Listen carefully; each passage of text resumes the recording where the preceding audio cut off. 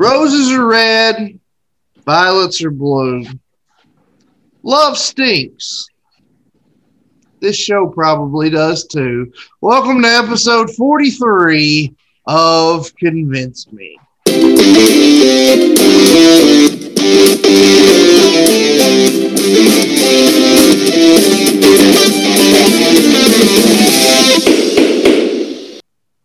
Welcome in, everybody. We are finally back and ready to give you episode 43, what was intended to be our Valentine's Day hodgepodge preview.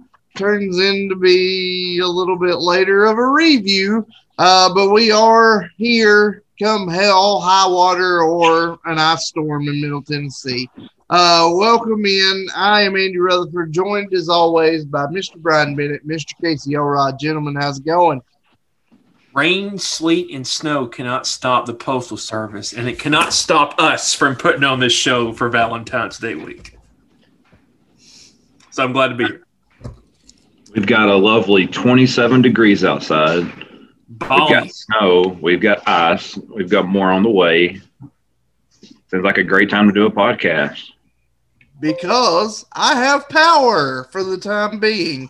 We'll get into that more in just a second. But before we get into all that, we're going to get into what we get into every week right off the get-go. And we're going to get it out of the way. And then there's a little special something on the back end of it. But here's our weekly shield. Make sure you're following us on all of our socials. Bennett's back with the graphic, baby. Our most active Facebook. You can find us at facebook.com/convincemeshow. A majority of Tuesday nights before the show drops, you'll find the special preview of every week's show over there. We've had some scheduling conflicts in the last month.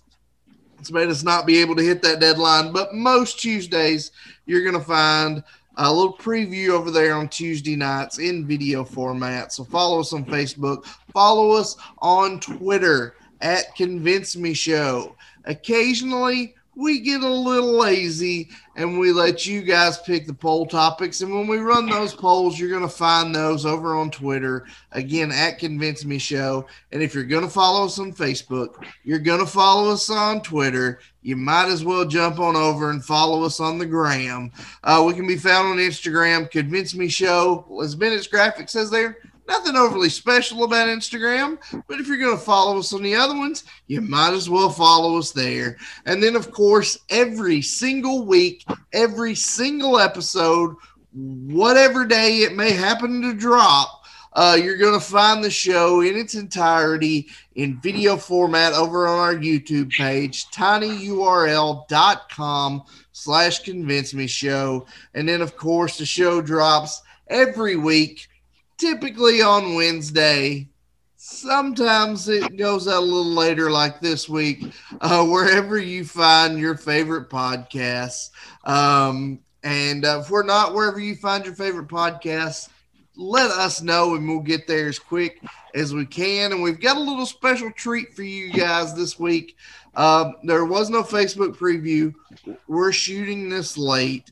And because this is coming out a day later than it normally does, this doesn't affect YouTube people at all. But for the podcast people, we're bringing you this show today completely ad-free as our Valentine gift from us to you. You don't have to hear me go through the same anchor spot that I go through every week.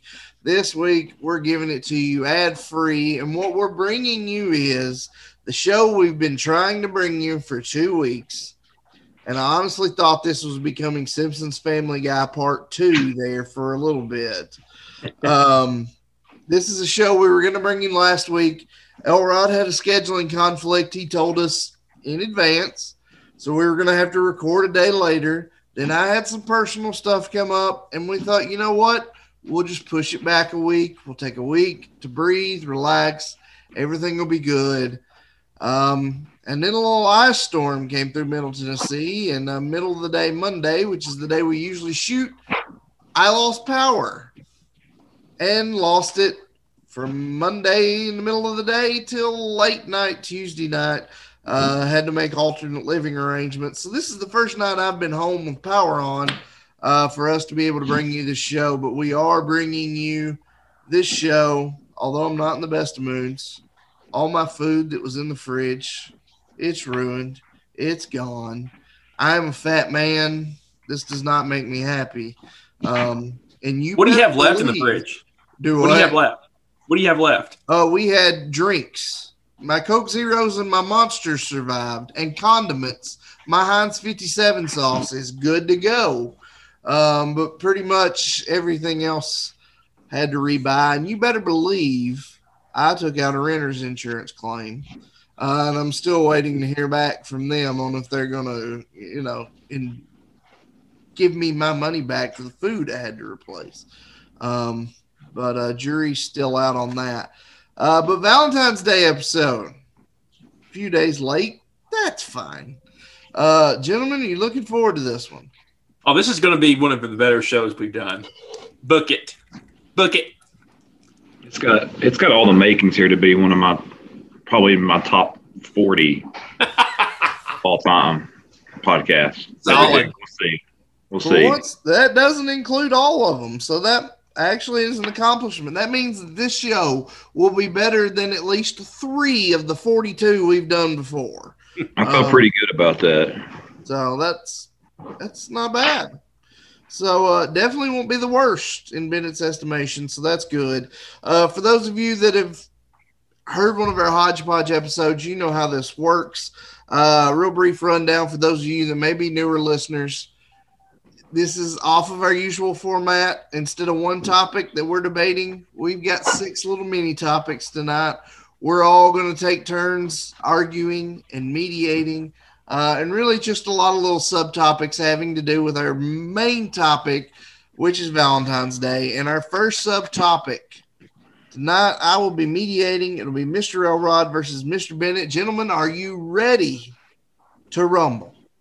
I've been ready for this one. This one's going to be good. This topic is going to be my favorite, second favorite topic, what we talk about tonight.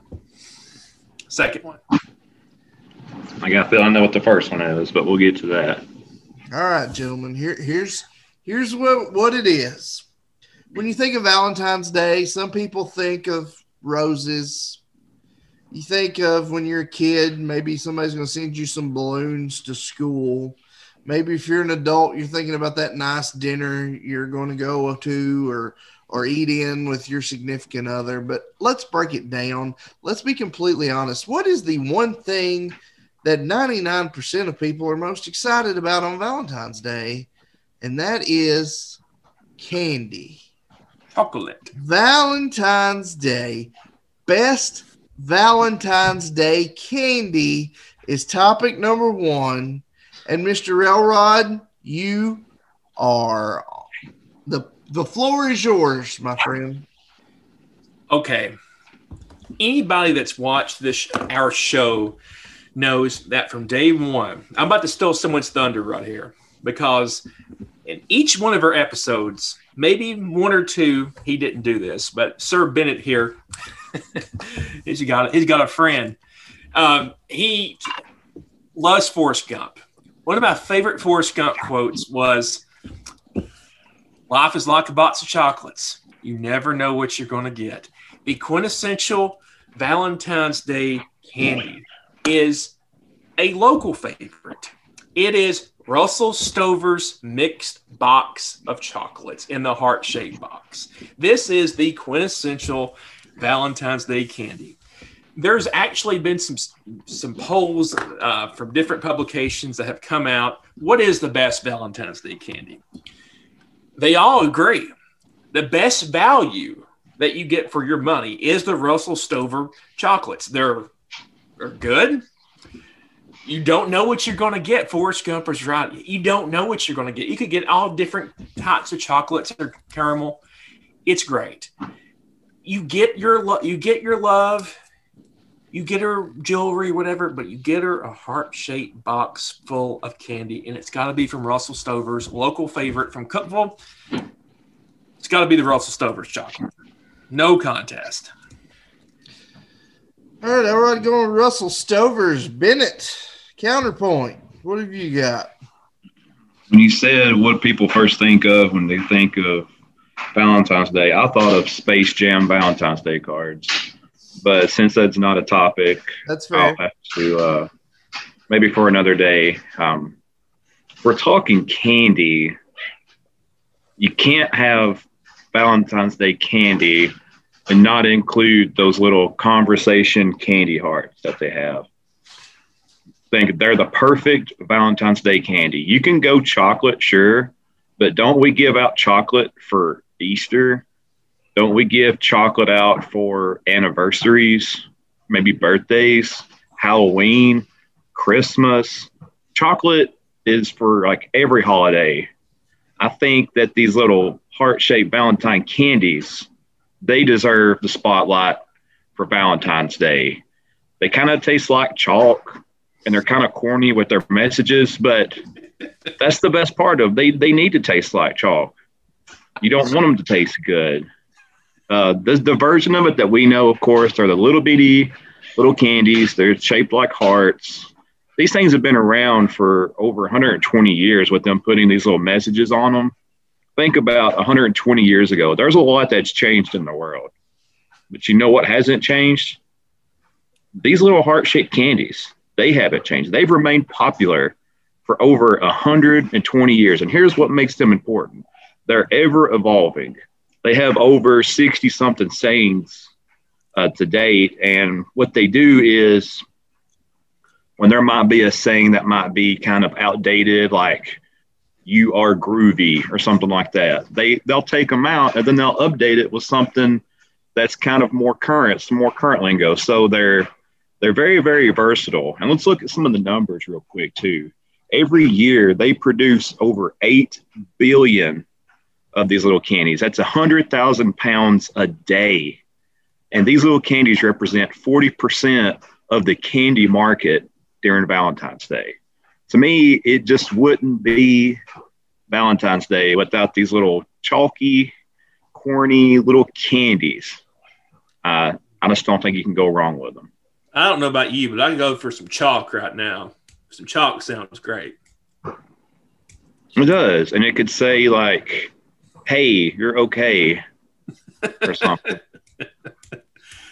Here's my thing between these two.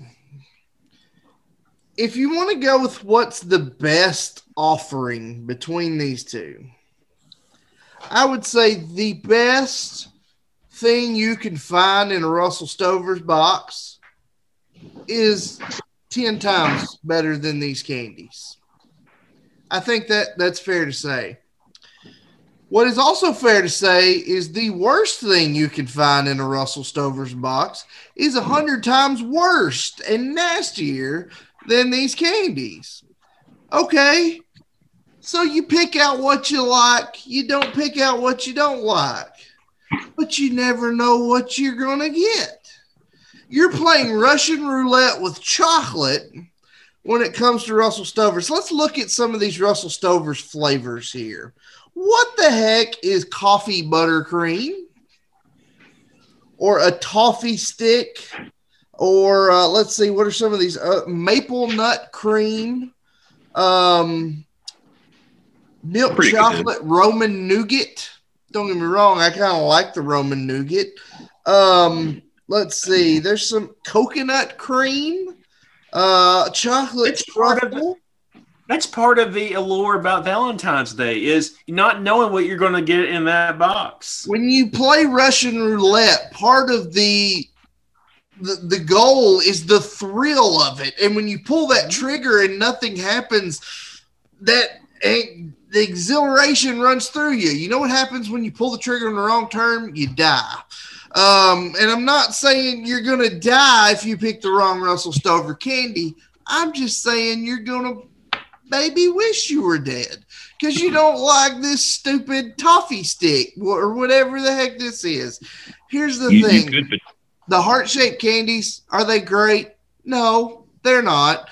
Are they edible? Absolutely. Do they have the popcorn effect where if you eat one, you're going to eat roughly 1,253 of them? Absolutely. And what better way to flirt if you are a first or second grade kid just really starting to find his swag than with these little message candies? And maybe you got enough of them. You scoped out the girls in your first grade class. You know their personalities. You slide an individualized one to every girl in your class. Next thing you know, you're the bomb diggity. So if we're going best of the best, I got to go Russell Stovers. But if we're going with consistency and perhaps multi-use purposes, I'm going to have to go with the heart message candies here. But which one won? I'm disappointed in the fact that neither one of you mentioned Reese's Hearts, which would have automatically won with me without an argument. So really, so which one won? Shame on both of you. The message candies. I don't want to play Russian roulette with my snacks. Oh, that's part of the thrill, though. It's exhilarating. Yes, but when you miss, you die. That's the gist of it. You could potentially die. What if you're like deathly allergic to coconut and then you eat the coconut one? Yeah. I'm sure there's a warning label on there somewhere. And it's real. Still, nobody mentioned Reese's, so in my opinion, you both kind of lose. But all right. If I had to pick one, it's Bennett. Well, all right, pick one. Reese's Hearts, Reese's Tree, or Reese's Egg? Ooh. Hearts. I'm going to go Tree. Egg. Wow. All right then. Interesting. We have to bring somebody else in to tell us what's right. Moving on. I'm mediating this next category between you two. On Valentine's Day, a lot of people go out. It's customary to go to a nice restaurant, nice steak, bottle of wine. But some people just want to stay inside, and just have a nice meal at the house. More people think it's romantic being at the house alone, not having to hustle and bustle.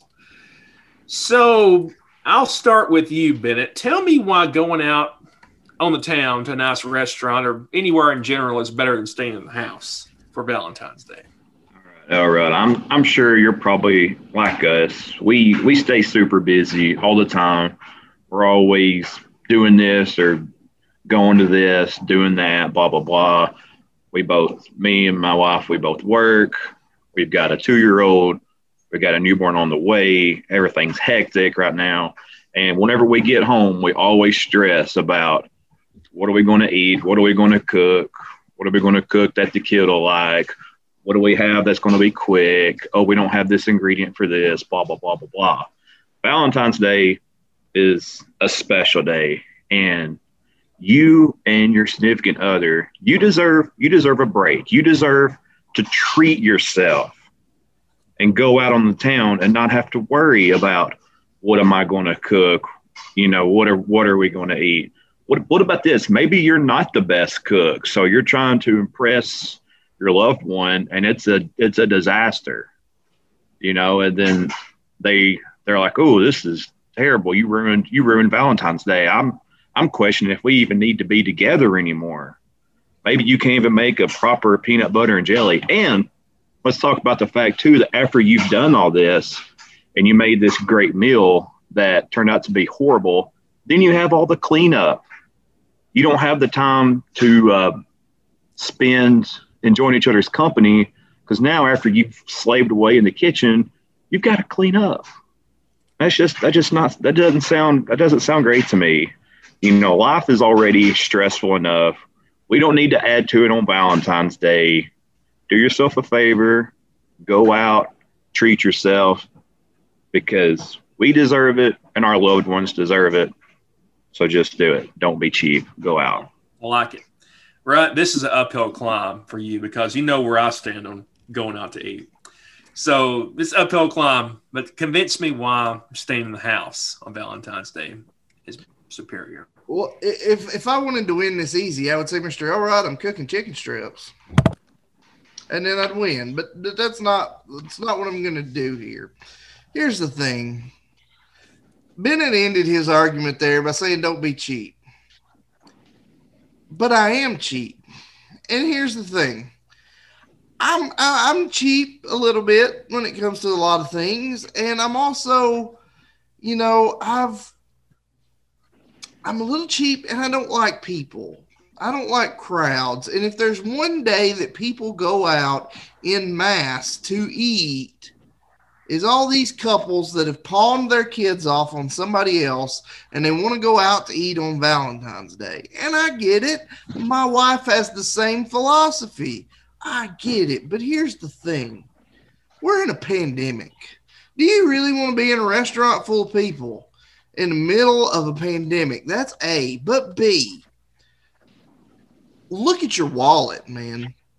What is cheaper? Going to the grocery store and buying a nice steak and coming home and grilling it?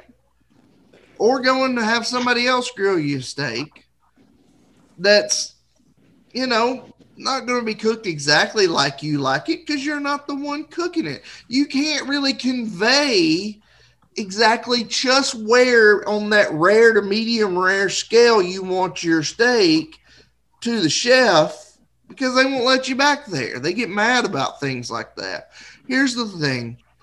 You don't have to be around people. You go to the grocery store, you're going to spend a lot less money buying it at the grocery store. You're going to come home. You throw you a nice steak on the grill. You throw your missus a nice steak or a chicken breast or whatever she wants, maybe a kebab or shrimp or something. You throw that on the grill, and you let her cook the other stuff, the side dishes. You're doing it together. It's a couples thing. And she's a great cook because if you married a woman that can't cook well, you've already screwed up. That should be, the first thing you look for. So it's easier on your wallet. You're not going to catch COVID at home. If you are, at least you're catching it from your significant other. You're going to get it eventually anyway. I mean, going out and eating is great, but it's going to break you and you could die. So I'm going to go with dining in is the better option. Mm. This one, I told you, was an uphill climb. On Valentine's Day, you got to go out. I mean, you just got to. We went to Sperry's Steakhouse. If you haven't had money, to get Sperry's. I'm not going to divulge that more than I probably would have wanted to, but he had money. We should get them to be a sponsor on the show because it was superb. Bennett wins this category. You got to go out. Side note, Sperry's, not a sponsor, been there one time. One of the senior proms I went to, and the food was fantastic. And I bitched the entire time about how expensive it was. So, best steak ever had. Any place. Fantastic. It was just very expensive. Here's another side note too. Here's a pro tip from an OG veteran from going out on Valentine's Day. If you're going to go out on Valentine's Day, don't do it on Valentine's Day. Don't do it the day before Valentine's Day. Do it a couple of days at least before Valentine's Day, because you know what happens. You wait till Valentine's Day, any decent restaurant you go to is a 2-hour wait. And I have a wife that gets very hangry. So that's just asking for a disaster. And I want to eat too. So I don't want to wait 2 hours. What are you going to do for 2 hours? Yeah. Sit there. So, yeah. I agree. And here's the thing. My wife is a go out on Valentine's Day kind of gal. We went out. Of course, Valentine's was on Sunday. We went out on a Saturday. We went to a restaurant that's not super high end, but it's where she wanted to go. We had to bring the kids. That's another story. If you can't pawn off your kids, then good grief, your bill's going to be even more. But we took the kids with us. We got there at 4:00. That's like senior citizen supper time. We had to wait 45 minutes at 4:00 the day before Valentine's Day. Ridiculous.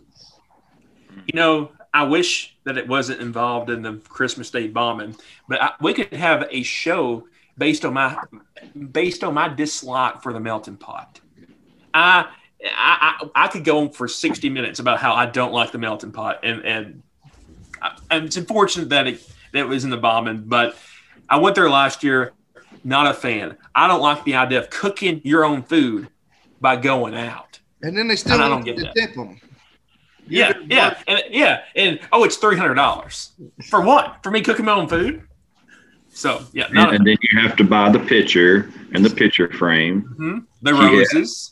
Yeah, you better get it all, or everybody else got it. Then your other wants to know. Well, she got that, and she got that.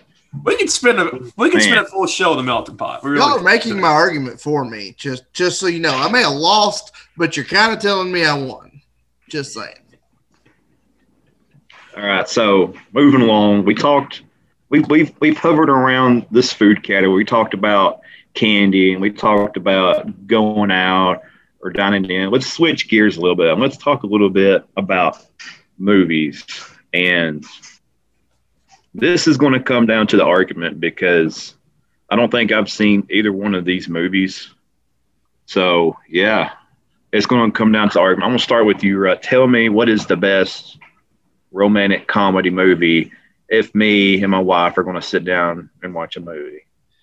Here's the thing. There's a couple of topics here that it took me a lot to decide what stance I wanted to take, and this is one of them. I'm a movie guy. I don't necessarily like and just seek out romantic comedies, but we've all dated women that like romantic comedies. We're all probably married to women that like romantic comedies. We've seen movies that have actors in them that we know that movie's going to be funny, so we go for the comedy aspect, and then you got to deal with the romance part of it too. There are a lot of movies that could fall into a rom-com that I could argue that I absolutely love. And I narrowed it down to one. And we could have said funniest movie, this would have been in contention. We could have said greatest movies ever made. This probably would have been in contention for me. And the fact that you have not seen it, Mr. Bennett, is inconceivable because this is one of the most quoted movies of all time. The best rom-com of all time is The Princess Bride.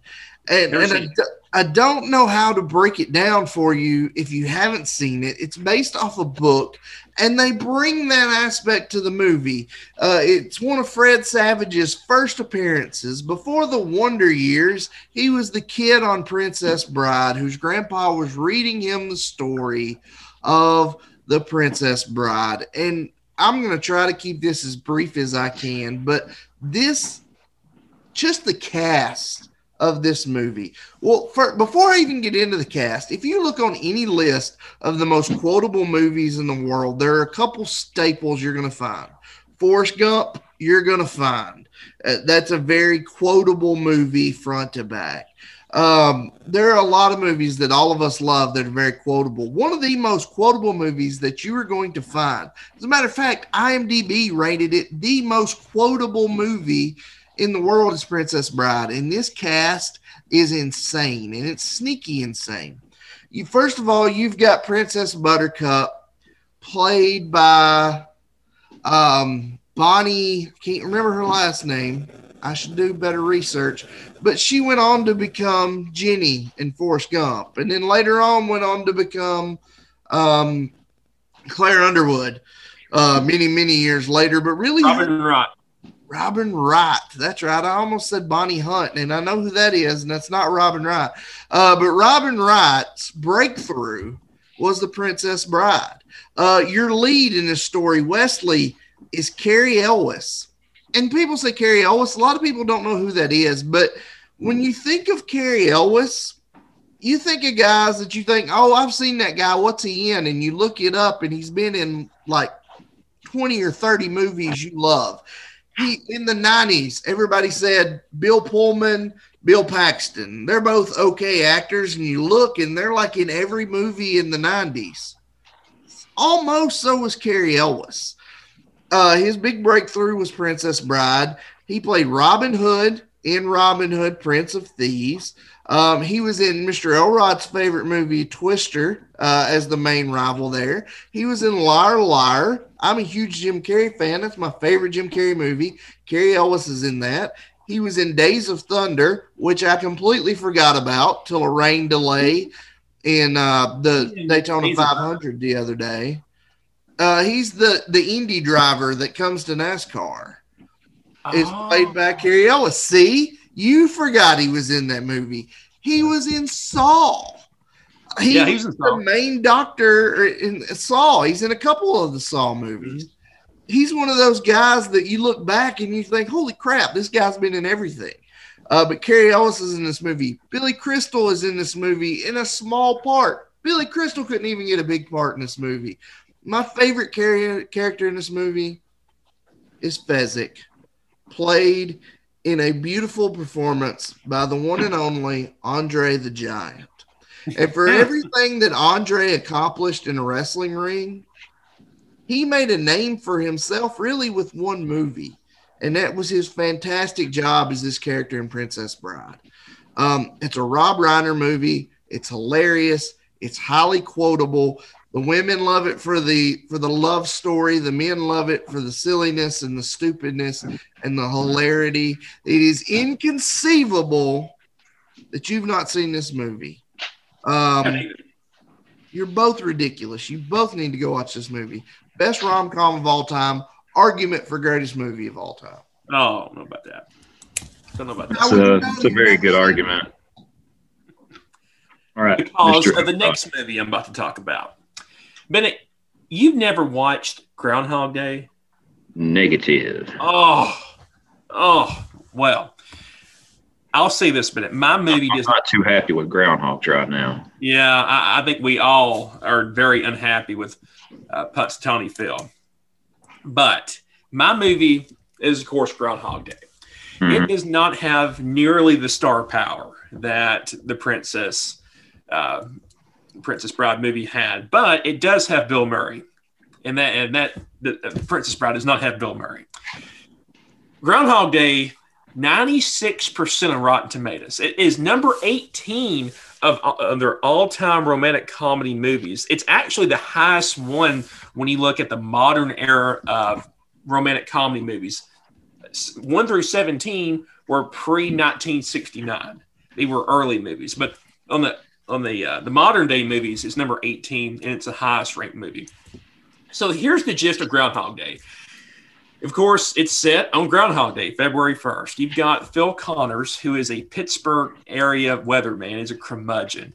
And they sent him out to cover the events of Groundhog Day. Is Punxsutawney Phil going to see his shadow, or is he not? And Phil Connors doesn't give two craps about this. So he goes through the motions. He stays in a little bed and breakfast place. He covers it. They're about to go back home to Pittsburgh. There's a snowstorm that hits, and they can't get back. So he has to go back to the hotel and spend the night. Well, he wakes up, and it's Groundhog Day again. And it continues. The point of the movie is, one, he wakes up and it's Groundhog Day every day. But how this is a romantic comedy, he wakes up every day to teach him a lesson, and he's going to have to be more humble. He's going to have to open up to people. And that's when he falls in love with his producer. It took about 200 or 300 Groundhog Days for this to happen.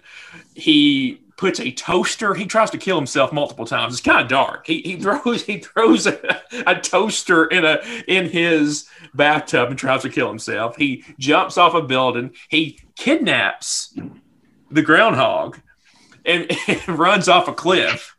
He does all this, but then he starts to learn, I'm going to have to not love myself as much. So it's got a lesson to it. In addition to a romance, it's got a lesson in life that you got to be more humble. And one more thing, he wakes up every day and you got that classic song, I Got You, Babe. And you know, each and every time that song comes on, he's going to live this day again. And it just continues and continues. But I'll go ahead and spoil the ending for you. He finally realizes that if he's going to stop this cycle, he has got to just lay it all on the line. He tells his producer that about what's going on. He says, I love you, even though he only met her for one day. He had known her before because they worked together. And they wake up, and then it's the next day. So I basically ruined the movie for you. But 96% on Rotten Tomatoes. It's a great story. It's a romantic comedy. It's one of Bill Murray's best movies he's ever. I like Caddyshack. But Caddyshack is 1A. Right below Caddyshack is 1B, and that's Groundhog Day. Can I counterpoint before you make a decision here? Sure. I wasn't going to go this route. That was number 17 on that list of Rotten Tomatoes, Elrod? Yes. Number 14 was Princess Bride. I don't know about that. With a score of 97 to Groundhog Day's 96. Audience score of 94 to Groundhog Day's 88. I love Groundhog Day. Princess Bride's better. Groundhog Day is a much better movie. Go. Does the Princess Bride have like a story behind it, like a significance? Does it teach you a lesson? Yeah. It's Wesley is a farmhand, and Princess Buttercup is basically not in love, but tied to this prince. And Wesley is trying to steal her away from this prince. It's kind of Shrek before in animated form. So. I never saw Shrek either. You have a child. It's coming. Oh. I haven't seen Shrek either. Well, on one hand, I've got basically Andre the Giant hanging out with Jenny and the little kid from Wonder Years. Yep. And then on the other hand, I've got Bill Murray in a movie that sounds a lot like there was like a thriller mystery movie that was like the same thing, where the person like wakes up every day and that's Premonition. Is that where they die every day and they come back? It's the same day over and over. Yeah, they don't die every day, but it's the same day over and over again. There's one where they wake up and they keep. I don't know. I can't remember. I'll figure it out. This stuff. If one thing, and I'm stalling. If one thing, it proves that I need to watch more movies besides Forrest Gump. I did venture out a little bit and watched Major Payne the other day. Fantastic. So that's always good. In a way, that could be considered a rom-com in a very roundabout way. Hey, Twister could be a rom-com. I don't know. Twister's a lot less calm. I mean, there are funny parts, but it's not really a comedy movie. I don't know why, but I'm just going to go with Groundhog Day. I feel like I like the story and them teaching the lesson. I will take that, but Bennett, I'm giving you homework. I understand you're a busy man. Maybe you can't do this by next episode. Go watch both of these movies. Both are well worth your time. I love Groundhog Day, but Princess Bride's better. Go watch both of these movies sometime in the next few weeks and report back to us. That's all I ask. We'll give an update. That's everybody check the Facebooks and the Instagrams for the update. There we go. All right, so moving along, we've talked about the candy. We've talked about going out to eat. We've talked about what movie we're going to watch, but let's be honest. Our ladies love receiving gifts, and in some sense, we do too. Although if the steak's good enough, that's probably a good enough gift, at least for me. And as long as I didn't have to pay what Elrod paid for his, then all is well. Side note, when you went to Sperry's, did you get chicken wings or chicken strips? No, I got a New York strip steak. Medium. Wow. Does that shock you? Our little boy is growing up. I'm shocked and impressed. It was $2 bills. Wow. Yeah, not good. But anyway, they love getting me gifts.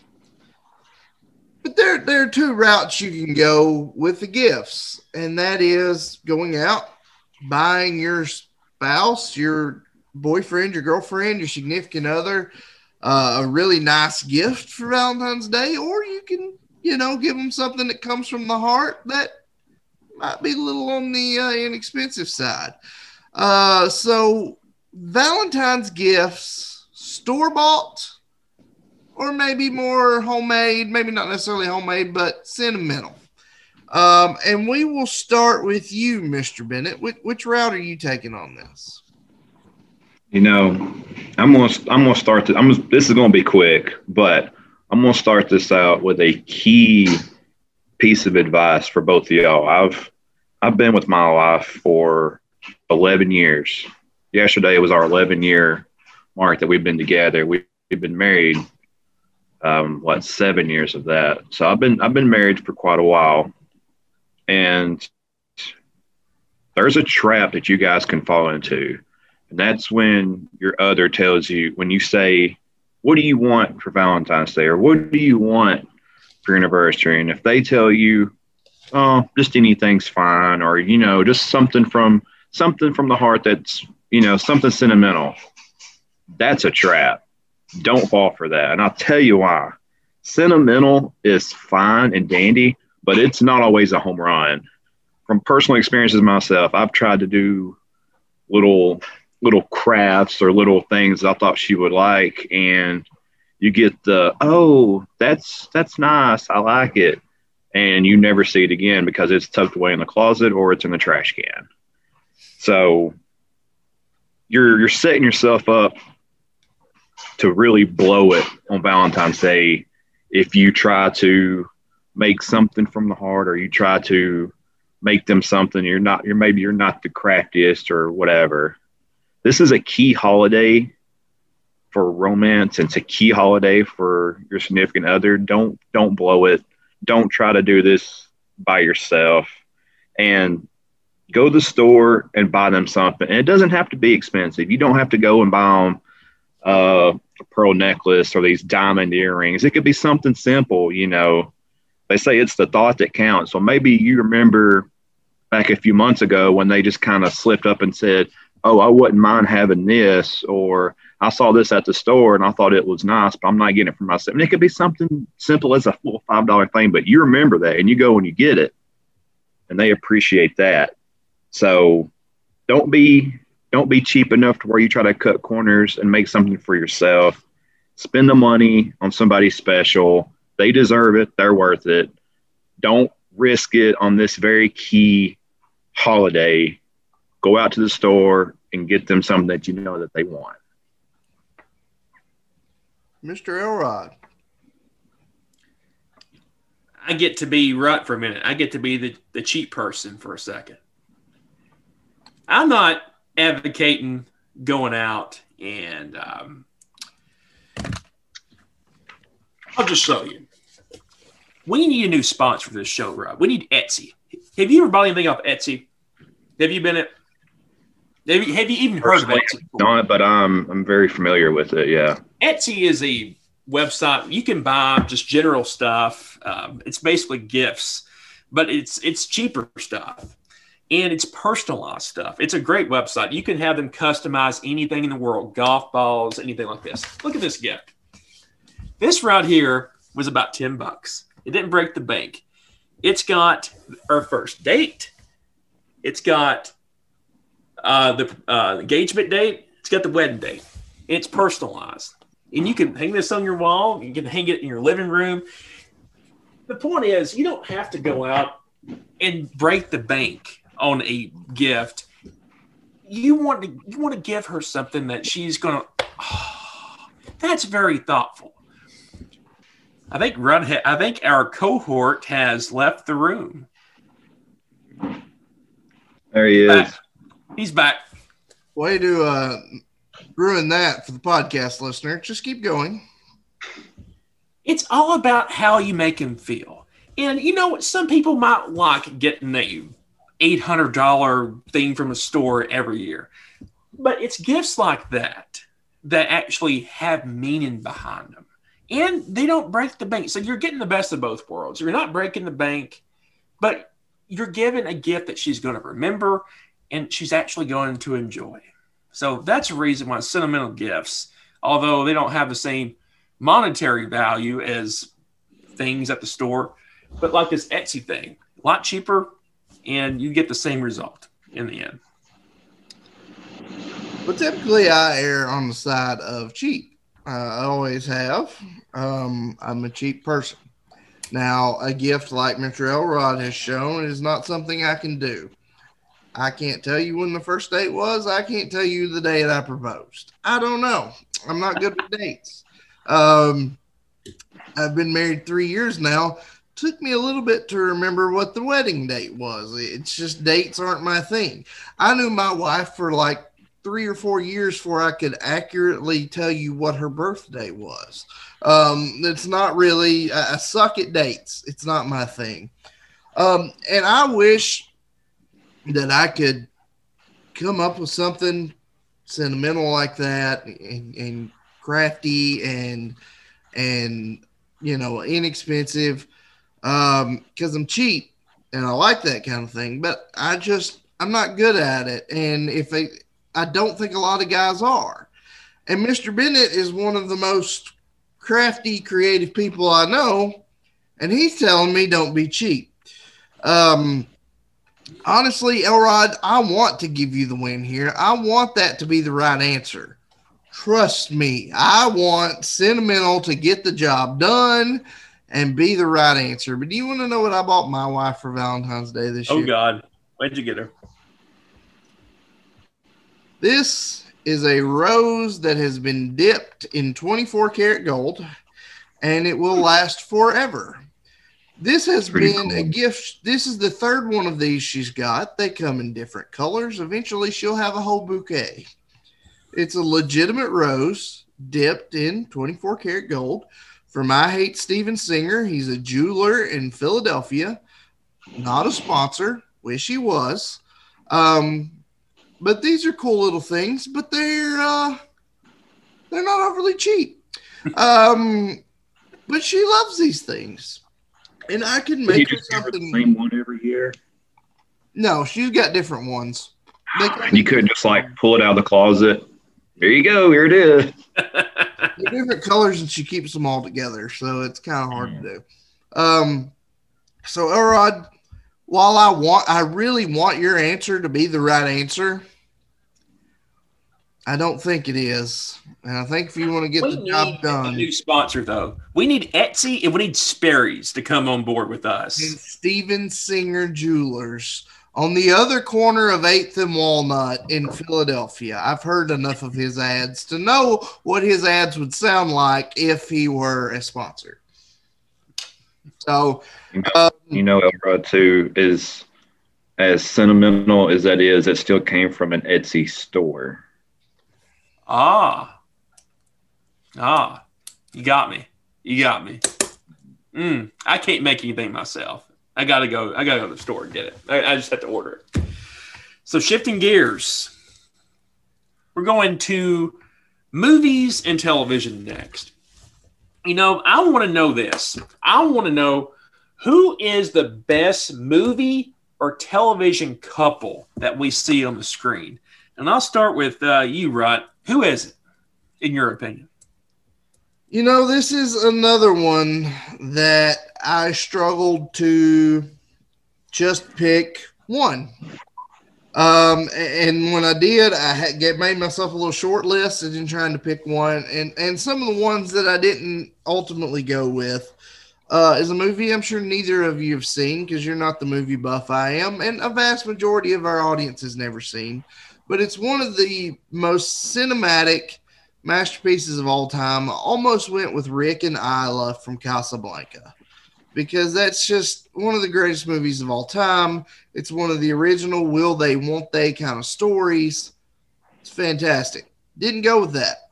On the other end of the spectrum, I could have went with Jim and Pam from The Office. Everybody loves Jim and Pam. They're one of the ideal couples. Almost went with them, but I didn't. In the same vein, Monica and Chandler from Friends, an iconic couple that a lot of people relate with. Could have went with them, but it didn't. Ultimately, what I decided on was Danny Zuko and Sandy from the movie Grease. The ultimate love story where they meet on a summer vacation. because this happens every day. You summer vacation in Australia, you meet a beautiful girl. Unfortunately, the summer comes to an end. You go back to school, and then magically she's a transfer student at your school on the other side of the world, and never mentioned she was moving to America at all on that little summer jaunt you had there. This happens all the time. But anyway, that comes together, and it's the story of Danny not wanting to, he's still wanting to look cool for his T-Bird buddies. And, I don't know, baby, what happened to you?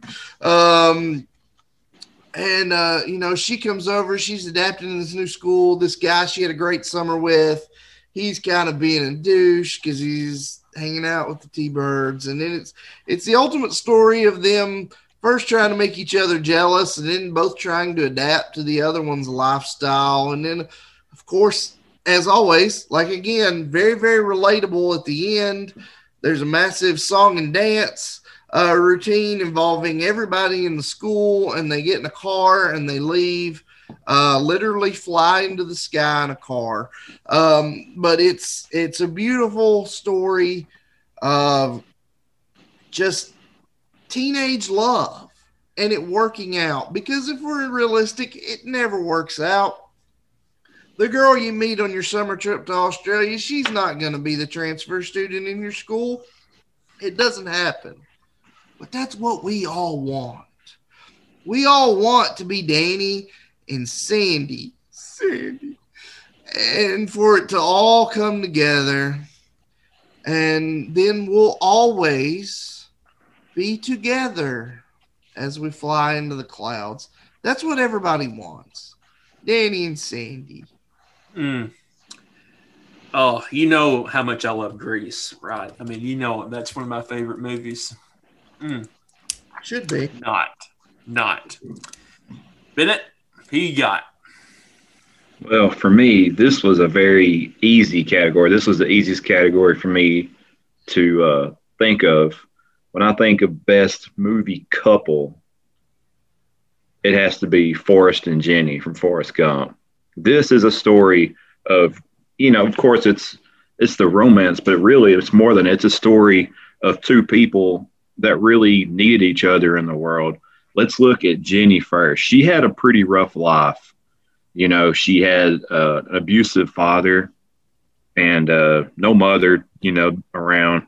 So this abuse that she got from her father stemmed into a pretty rough drug addiction and a whole slew of abusive relationships when she was old enough to kind of spread her wings and go out her own way.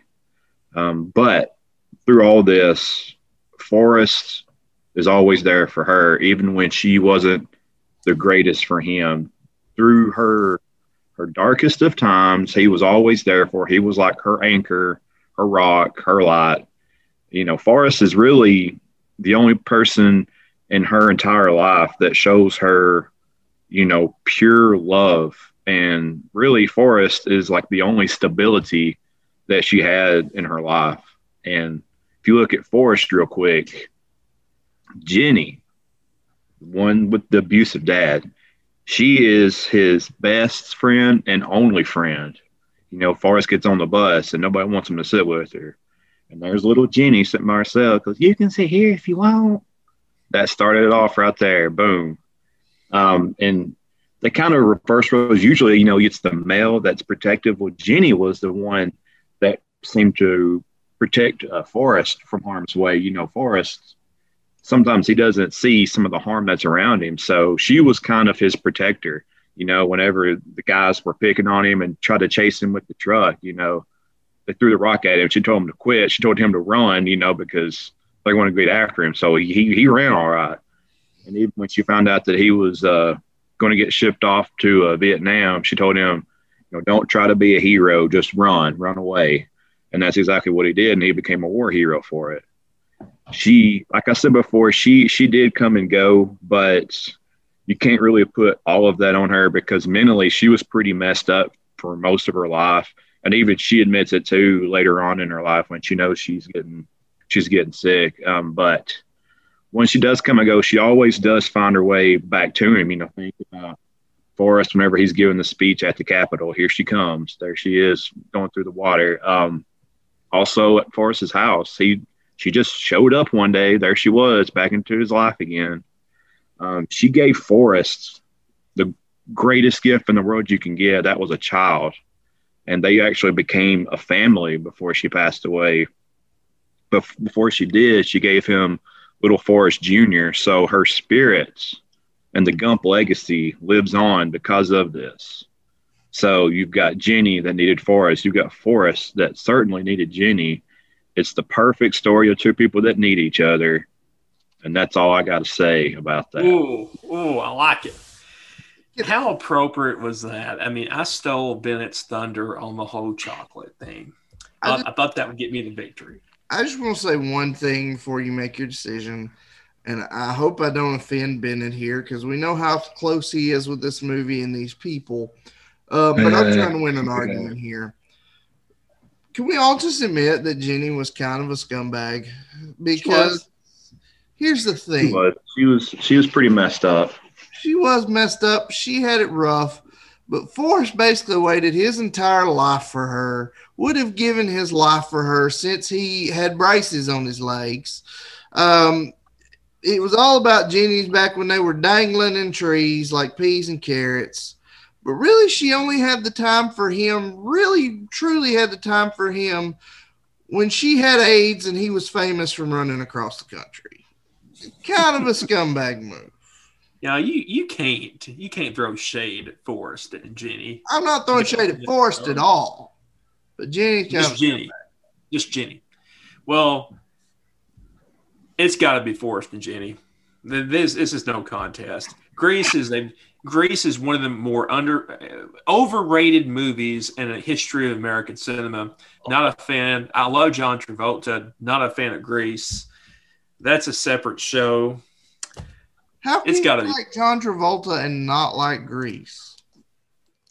I don't like Saturday Night Fever and I don't like Grease, but I like Face Off. I like the more action. That's not John Travolta.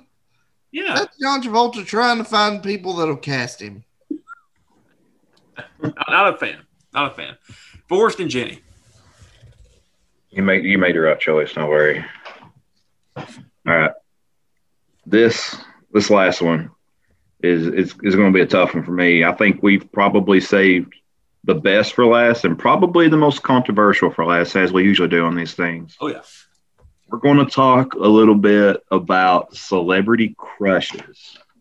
And I think Elrod has a pretty distinct. Controversial. This is a controversial pick. This is. I'm very curious to hear you out on this. But Elrod, we are going to kick it off with you. Tell me about your celebrity crush. Have you ever heard the saying, Bennett, don't die on that hill when it comes to an argument? Like, why are you dying on this hill? I will forever die on this hill right here. And it is this, that the best celebrity crush of my generation and probably y'all's generation is one Melissa Joan Hart. And it's not even close if you look at why. I know my first knowledge of Melissa Joan Hart, I'm 30. So it would have been with Sabrina the Teenage Witch on Nickelodeon. However, Melissa Joan Hart for 4 years before that was on another Nickelodeon show. Clarissa knows it. Clarissa explains it all. I'm sorry. 4 years. Each of these years, she won multiple Teen Choice Awards for best performance in a show. However, she became a superstar as Sabrina the Teenage Witch later on in the decade. So maybe for some of your generation, it was the Clarissa show. But for my generation, she was Sabrina the Teenage Witch. And she won. She was like UConn women's basketball. She was like Gino Auriemma of winning Best Actress Awards for Sabrina the Teenage Witch. Now, she was in some some movies that didn't really pan out. She was in a one of my favorite late 90s movies is Kane Hardly Wait. It's got pretty good reviews on Rotten Tomatoes. She had a small role. She was never big on the big screen, but Melissa Joan Hart, with what she did with Sabrina and what she did with Clarissa, there's two generations of people where she was the teen actress that everybody looked up to. I will say this. I found out later on she is a big Alabama football fan. So this did take her down a few notches in my book. But it will always – and Rut is going to come hard on this because I have been telling him this for years. So I'm expecting him to bring his bazooka out here in a second and probably torpedo this argument. But nothing – it just can't be denied that for my generation and for y'all's generation, it will always be Melissa Joan Hart. You know, I gotta say thank you, because now I have Clarissa Explains It All's theme song stuck in my head, and that has not been in my brain for the past 25 years. So now I gotta try to get this out of my brain here. All right, Ruts. Melissa Joan Hart, is that our childhood celebrity crush? That is not. Mr. Elrod did have two things correct in his statement. One, this is not even close. And two, he is going to die on this hill. Those are the two things he got correct. And are you really going to bring up Can't Hardly Wait, a movie with peak Jennifer Love Hewitt in it, and you want to talk about Melissa Joan Hart? No, sir. Here's the thing. And I had trouble with who I wanted for this because honestly, I could have picked a slew and won this argument. Really, if I was just going for the argument, if I just wanted the win, I could say Mr. Bennett, Carmen Electra, and he would hand it to me right now. But I'm not going to do that. And honestly, here's the thing. Me and Bennett are a couple years older. We were born in the late 80s, so we were really coming into our TV watching in the 90s, in the early 90s. And really, it came down to three for me. And I had to choose either Kelly, or Kelly. I could have chose Jenny Garth Kelly from Beverly Hills 90210. She was a big deal at the time. I almost went with what a lot of people would consider the most crush-worthy girl of the 90s and went with Kelly Kapowski, Tiffany Amber Thiessen from Saved by the Bell. And boy, was she a close second for me. But I got to go off personal preference. I got to go off my actual crush as a child, probably my first one. Kelly Bundy. Christina Applegate. Wow. Somebody that as an adult, I get excited if I see she's going to be in a movie because I still get a little giddy inside. Christina Applegate's role as Kelly Bundy probably exposed me to things that a child that age should not be exposed to. If I wanted to go the more pure route, I would have went with Kelly Kapowski, but I went with Kelly Bundy because if we're talking about celebrity crushes and you want to talk about guys that knew a lot of the things going on in that show that I didn't get at the time, they were probably thinking about Kelly Bundy too when it came to those sorts of activities. But Christina Applegate, like I said, she's a fantastic actress. Now, her role as Kelly Bundy, when you find out who she really is, realize just how well of an actress she is, because that character is not really who she is at all. But she was that sexy girl on a TV show that used that to kind of launch her career. And you said that Melissa Joan Hart didn't really have it on the big screen. Well, Christina Applegate did. Fun fact that I learned today, I was today years old. Christina Applegate auditioned and was very, very close to being cast as Rose in the Titanic, which blew my mind. However, she did go on to have some pretty big roles in other things. And then she kind of went away for a while, and she comes back as the co-anchor on Anchorman, and kind of put her name back out there. She's been in other movies since then. She's had big hits on the big screen. Not to mention, she's had big hits on the stage. She's won a Tony Award for her acting on Broadway. She's won Daytime Emmy Awards for her show Jessie that came out in the late 1990s. If you want to talk better actress, it is 1,000% hands down Christina Applegate. If you want to talk celebrity crushes, does it get any better than Kelly freaking Bundy? This is the heel that Elrod has died a miserable death on, because the winner here is obvious. You know, you brought up the Rose thing, right? I did not know this, but when Halloween 4, which would after the Halloween 3 debacle, Melissa Joan Hart was almost cast as the young child in Halloween 4, but she lost it to Danielle Harris. So it could have been different for her on the big screen, but I will always die on this hill. I'm happy to die on this hill for Melissa Joan Hart. Happy to. You know, I'm a little, I can't be disappointed, slightly disappointed. It's hard to pick one. Kind of surprised neither one of y'all went with Amy Jo Johnson, the Pink Ranger, the original Pink Ranger from Power Rangers. You could have also Elrod, maybe a little bit before your time, but that was kind of like every boy's first crush was the Pink Power Ranger. And she was pretty hot. Yeah, and we also could have went with the entire cast of Baywatch too, if we're being honest. You know, both of these ladies I was exposed to about the same time, you know, probably 92, 93, something like that. And here's kind of how I saw it. Yeah, I watched a lot of I didn't watch a lot of Sabrina Teenage Witch. I did watch a lot of Clarissa Explains It All.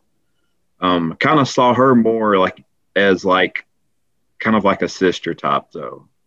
She was like that bigger sister that kind of picked on you. That's kind of the vibe I got from Melissa Joan Hart. But whenever I was watching Married with Children, which I probably didn't have any business watching in 93, what was I, 6 or 7? So yeah, I didn't get it. But even 7 or 8 years old, here comes Kelly Bundy walking in, and of course the audience starts cheering and whooping and hollering every time she walked on the set. And it's like after you watch an episode of Married with Children, you were like, did I just become a man? You know, even today, if you look today, she's still a very beautiful woman. So she's kind of grown up with us. You know, she could have been our childhood crush, and even up till today, she's still a lot of people's crush. And she's done a whole lot of work other than just Married with Children, like Brett said. Elrod, I appreciate and respect your stance with Melissa Joan Hart, but I can think of a few that come to my mind first growing up before I think of Melissa Joan Hart. So it's very easy to go with Christina Applegate, Kelly Bundy. It hurts. But I do respect your stance, though.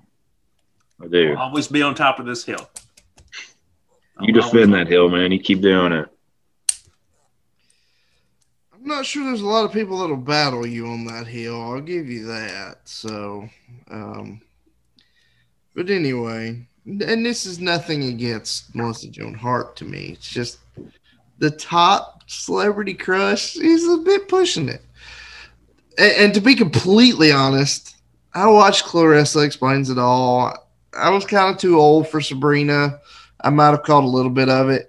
You want to know what my favorite thing, and I hated her character and Can't Hardly Wait. That was kind of the point. She's supposed to be the annoying one that you can't stand. She played it well. My favorite role she ever had was her cameo role on that 70s show. She had a thing for Fez. That may be the only thing Melissa Joan Hart has ever done that I kind of thought, she's kind of hot. That the one thing on that 70s show was probably the only time I might have seen her in that light, so to speak. But not hating, just putting in the proper place.